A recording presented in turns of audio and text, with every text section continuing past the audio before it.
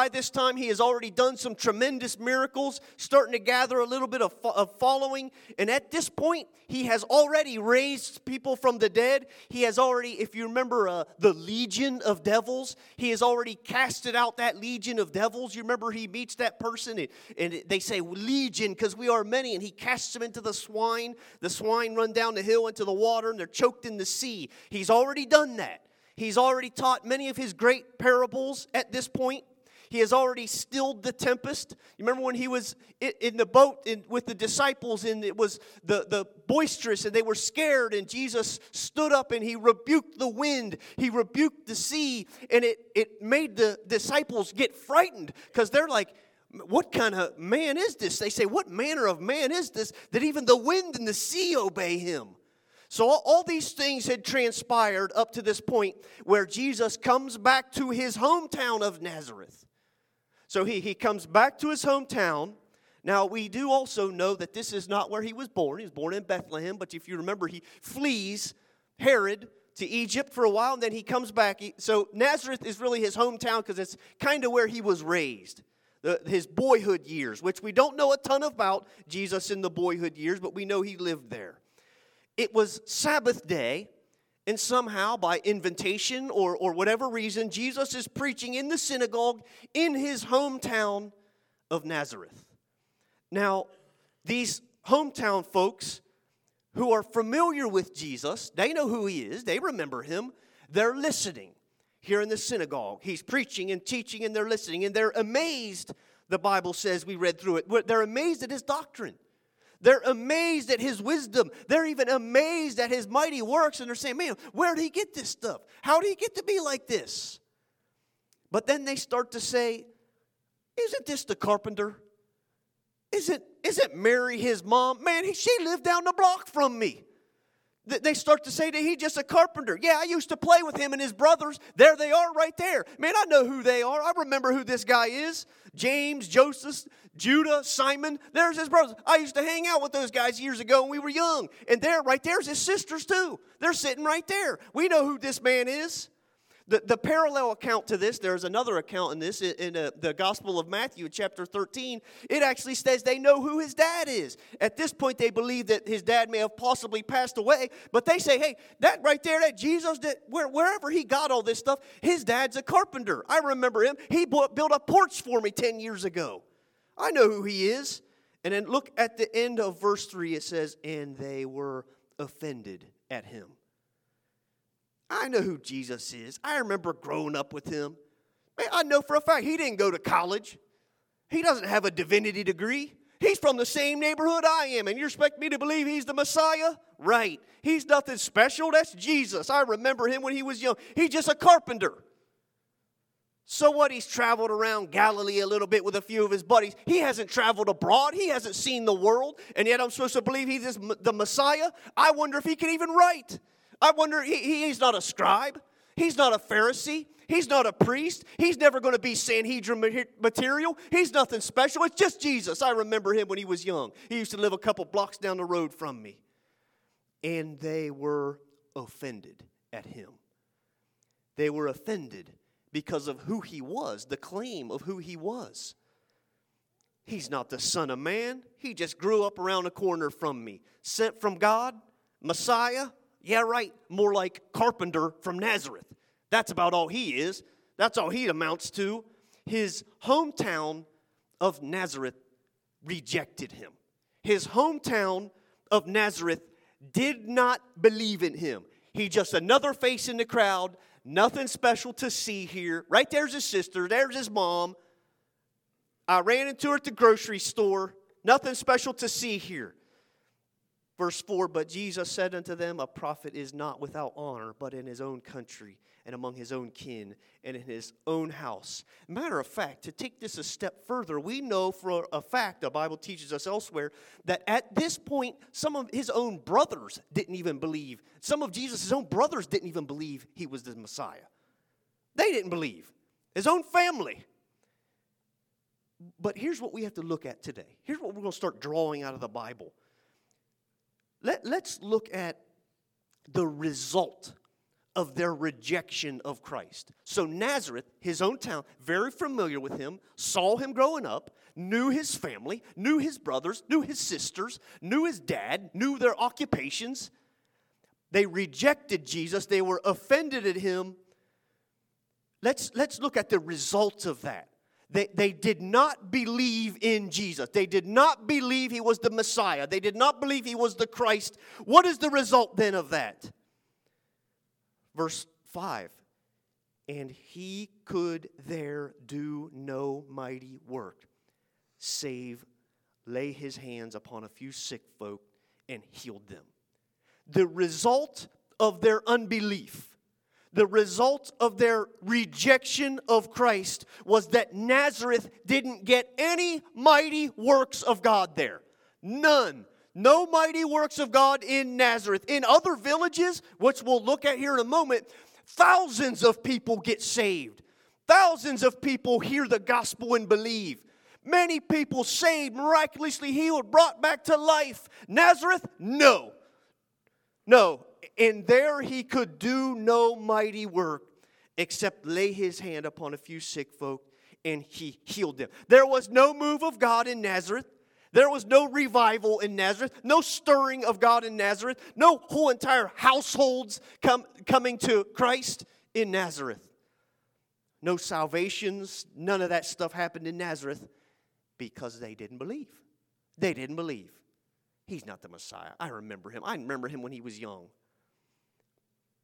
Anyone remember what happened when Jesus met the Samaritan woman at the well? I like that.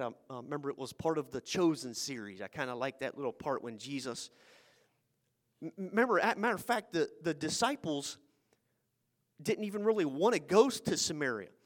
If you know just a little bit of biblical history, there was actually some racial tension between the Samaritans and the Jews. The Samaritans were actually a sect of Jews, but they had this centuries-old disagreement that caused there to be some tensions. The Samaritans believed this and the Jews believed that. Certain place where the Temple Mount should be. And they did not like each other. And Jesus travels to Samaria and his disciples, what are we doing here? We don't even like these people. But I want to contrast here. So we see Nazareth rejecting Jesus. The Bible says, and there he could do no mighty work except lay his hand on a few sick folks. Now he comes to Samaria and he meets this woman at the well. And he kind of speaks over her, kind of prophesies in a way. He reveals who he is, that he's Christ. He reveals this to her. If you remember, Jesus says, thou hast had 5 husbands, and the one that you're with now, he's not your husband. And this lady's like, holy moly, how does this guy know all this stuff?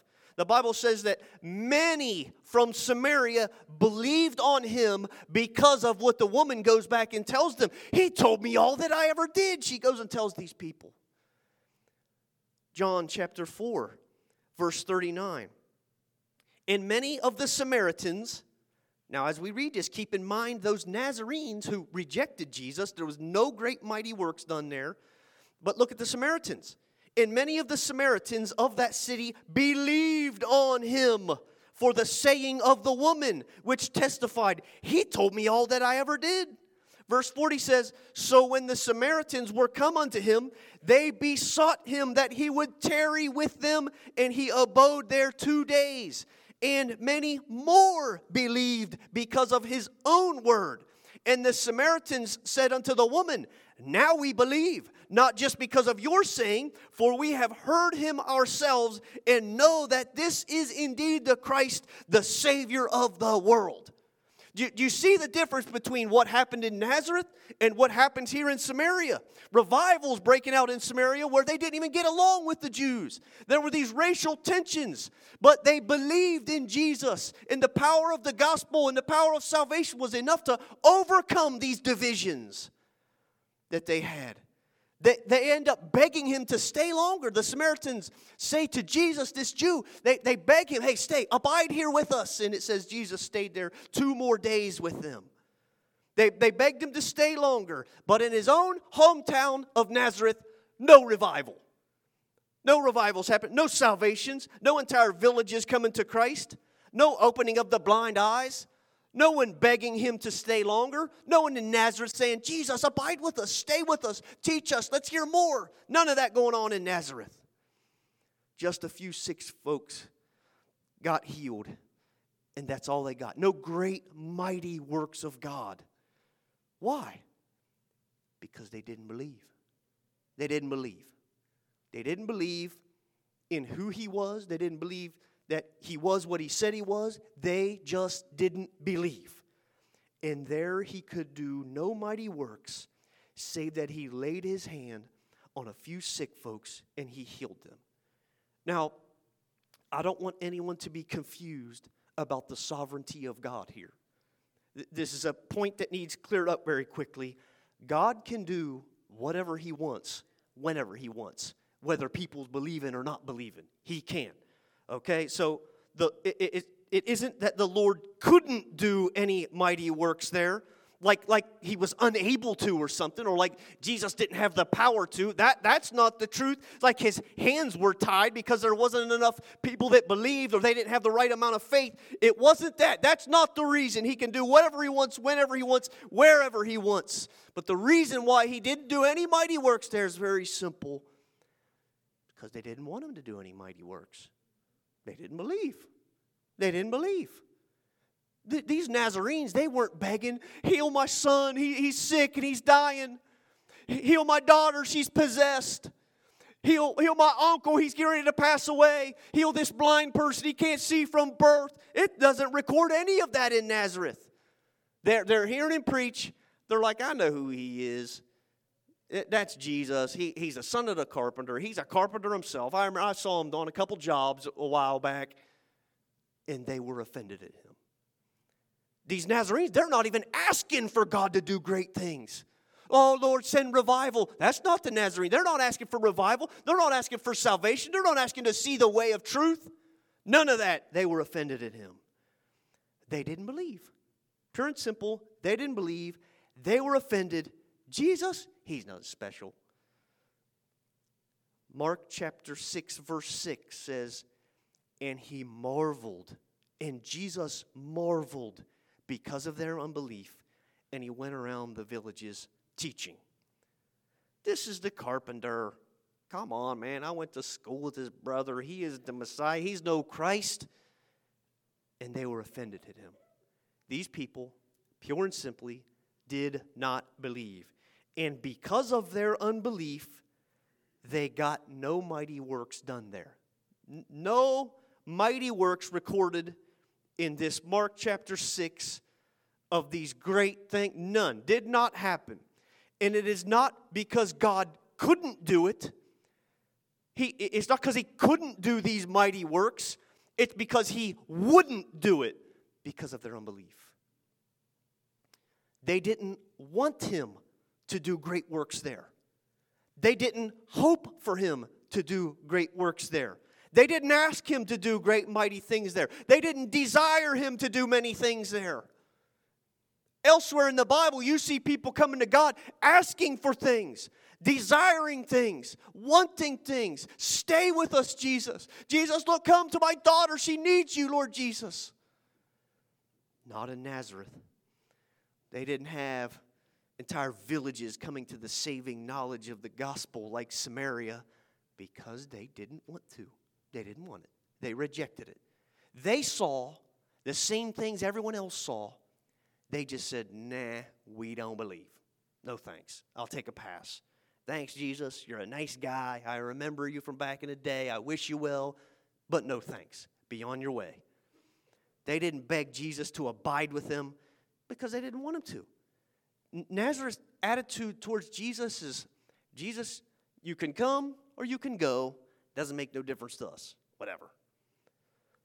The parallel account I mentioned earlier in Matthew chapter 13, it actually states it very plainly. Matthew chapter 13, verse 58 says, and Jesus did not many mighty works there because of their unbelief. The direct reason is because they did not believe. They didn't believe he could do these things. Nope. No amount of evidence could convince them that Jesus was who he said he was. They didn't believe. And because of that, no great things were done in Nazareth. The reason is not because God couldn't, but it's because the people of Nazareth were unwilling. They were unwilling. Unwilling to ask, unwilling to hope, unwilling to pray for it. You know, these things in the Bible are meant for us to take them and to practically apply them to our lives. Amen? So as we preach this and we see what happens to Nazareth, we take this to ourselves. I ask you today, are you willing? Do you believe? Are you praying and believing, God, you can? I know you can. Lord, I've got unsaved families. I got unsaved neighbors. I got people that have hard hearts in my life. Do you believe? Do you believe? Do you believe that He can? Do you believe that He is able? Do you believe? Very simple. And He did not many mighty works there because of their unbelief. You know, the Bible says, and He marveled. This is talking about Christ. And He marveled because of their unbelief. I named this sermon this morning, Marvelous Unbelief. Because they unbelieved. They didn't believe Christ so much so that it made Jesus go, wow. You know what it means to marvel at something? It's a kind of like to be astonished. To be amazed at something. To marvel at something. It's almost like to wonder about it. Their unbelief was so deep-rooted that it made Jesus go, wow. Wow. It made Jesus amazed. Jesus was astonished at the unbelief in His own hometown. Now, why was He astonished? Why did He marvel? The answer is right there for us in verse 2. Look back at verse 2 of our opening text in Mark 6. It says, when the Sabbath day was come, He began to teach in the synagogue, and many hearing Him were astonished, saying, from whence hath this man these things? And what wisdom is this which is given unto Him, that even such mighty works are wrought by His hands? Do you understand? There's our answer right there. Jesus marveled at their unbelief because they heard with their own ears the wisdom of Jesus. They saw with their own eyes this undoubtedly convincing preaching from Jesus Christ. Awesome, solid doctrine from Jesus Christ. Waterproof apologetics from Jesus Christ. They saw it. They heard it. They were there themselves. They witnessed these things. They even saw His great mighty works wrought by His hands and still did not believe. So much so that it made Jesus say, wow, wow.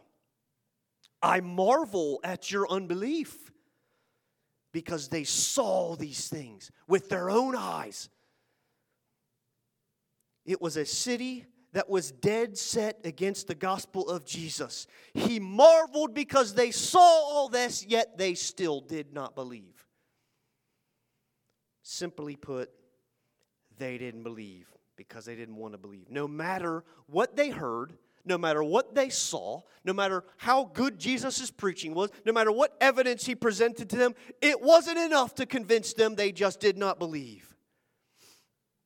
Now, I'd like to look at the difference between them, Nazareth, where no great mighty works of God were done, and a few other people who did believe on Him. How about the woman? You remember the woman with the issue of blood 12 years? Remember her? If you read through your Gospels, you'll come across her. It's in the previous chapter of Mark. In Mark chapter 5, verse 28, the Bible says, for she said, if I may touch but His clothes, I shall be whole. That's belief, brothers and sisters. That is a individual that believes He is who He said He is. That is an individual who believes He is able. That is an individual that believes in the personhood of Jesus Christ. If she says to herself, if I can just touch His garment, not speak to Him, not stand before Him, not even ask Him, if I can just touch something, an article of His clothing, then I believe in Him so much so that healing virtue will flow from it into me, and it will heal me of my conditions that no doctor in the world could save me from. That's belief, brothers and sisters. She believed, and she was made whole. Note the difference between her, the woman with the issue of blood 12 years, and the Nazarenes. They ain't saying to themselves, if I can just touch Him. No, they were offended. Just Jesus. This woman believed, and she was made whole. What happened in Nazareth? And there he could do no mighty works. How about Jairus? Remember, Jairus had the daughter that was getting ready to die. She was so sick and getting ready to die. Mark chapter 5, verse 22. Let's look at his attitude. And behold, there cometh one of the rulers of the synagogue, Jairus by name. And when he saw him, he fell at his feet and besought him greatly, saying, My little daughter lieth at the point of death. I pray thee, come and lay hands on her that she may be healed, and she shall live. Brothers and sisters, this is another example of a man who believed.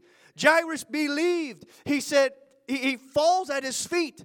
This is a man of respect and dignity, a ruler of the synagogue. He sees Jesus and falls at his feet and beseeches him greatly, the Bible says.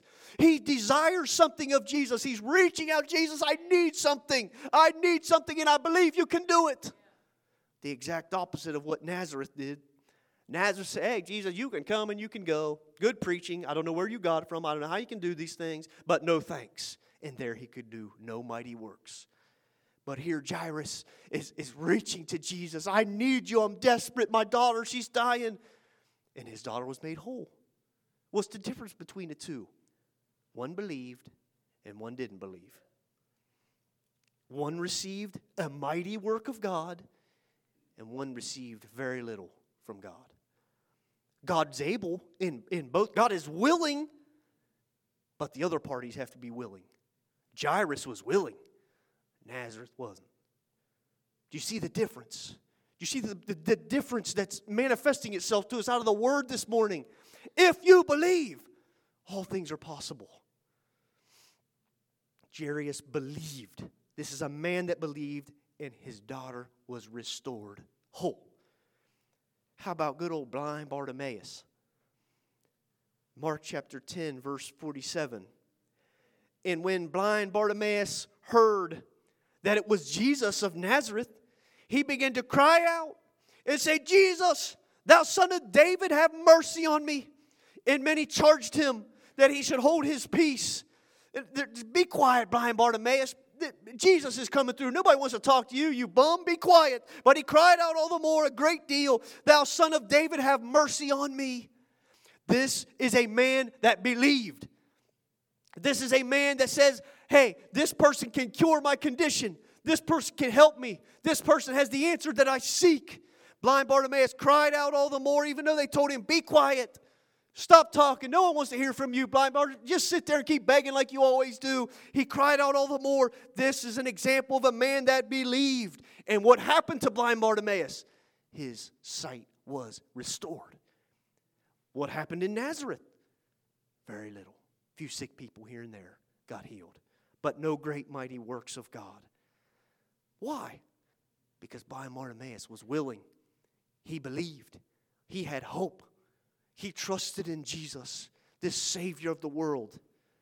Nazareth, yeah, Jesus, you're an all right guy. I remember you when we were young. You was okay. Go do your thing, whatever, man. No thanks. One believed and one didn't. One was willing and one wasn't willing. But blind Bartimaeus received his sight. Do you see that these people believed? They believed. They sought after Christ. They desired something from Christ. And they got it. They got this great, miraculous work from God. Because they believed, they were willing, they desired, they asked, they petitioned Him.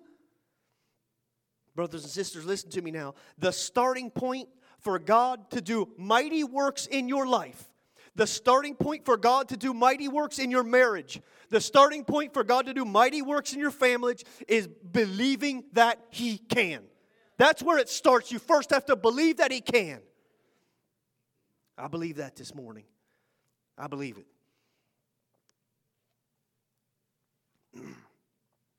Much different from the people of His own hometown. Do you know what Mark chapter 6, verses 1 through 6 really speaks to me? And I've thought about it, and I've read this over and over, and I've looked through. I got a few study Bibles. I looked through all of them. Looked at some commentary. I believe it kind of speaks to me that unbelief is dangerous. Unbelief has consequences. It has negative consequences. Unbelief will cause God to say, okay, I'll go look for someone who does believe. I'll go look for someone who is willing. And he will move on. He will move on from unbelieving Nazareth, and he'll go find a blind Bartimaeus. That's what unbelief will do in your life individually.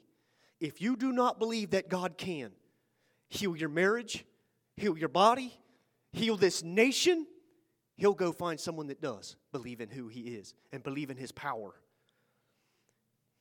Hebrews tells us that if we come to God, we must believe that he is and that he is a rewarder of them that diligently seek him. When you come to God, you have to believe that he can. You have to believe that he has power, that he's omnipotent, omnipresent, omnipotent, omniscient. He is, he can, he has the ability, he has the talents, he has the skills. When you pray, listen to me, church, when you pray, believe that he can. When you read your word, believe that it's true. When you worship, believe that he inhabits it. Believe it. And listen to me, don't believe for the American things. Come on. Every church around the corner wants to believe for a bigger car.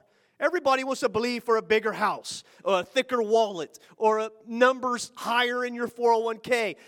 Get that stuff out of your mind. I'm not talking about believing for those things. I'm talking about believe him to change a wicked generation. Believe that he can change hard hearts. Believe that he can do miraculous things in an age of godlessness. Believe for salvations of friends and family.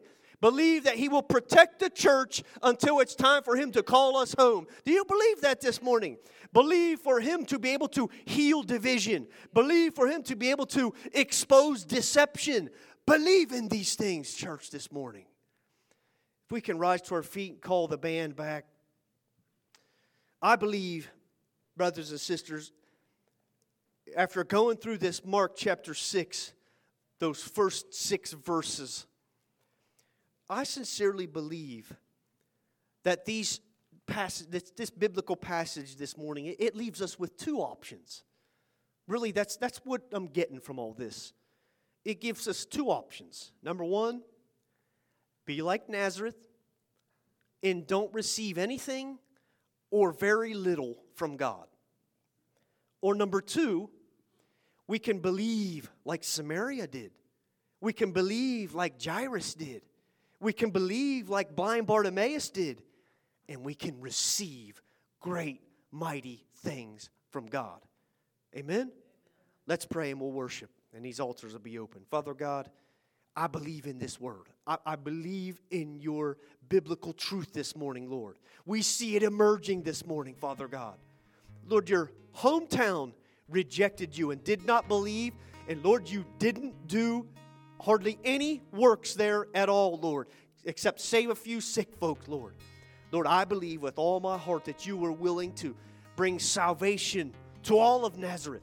You were willing that entire households would come. You were willing that tens of thousands of people would be saved from Nazareth. But Lord, they didn't want to because they didn't believe. Lord, teach us this day, Lord, that unbelief is dangerous. Let us for 2023 be a believing people who believe in you, who believe in your power, Lord.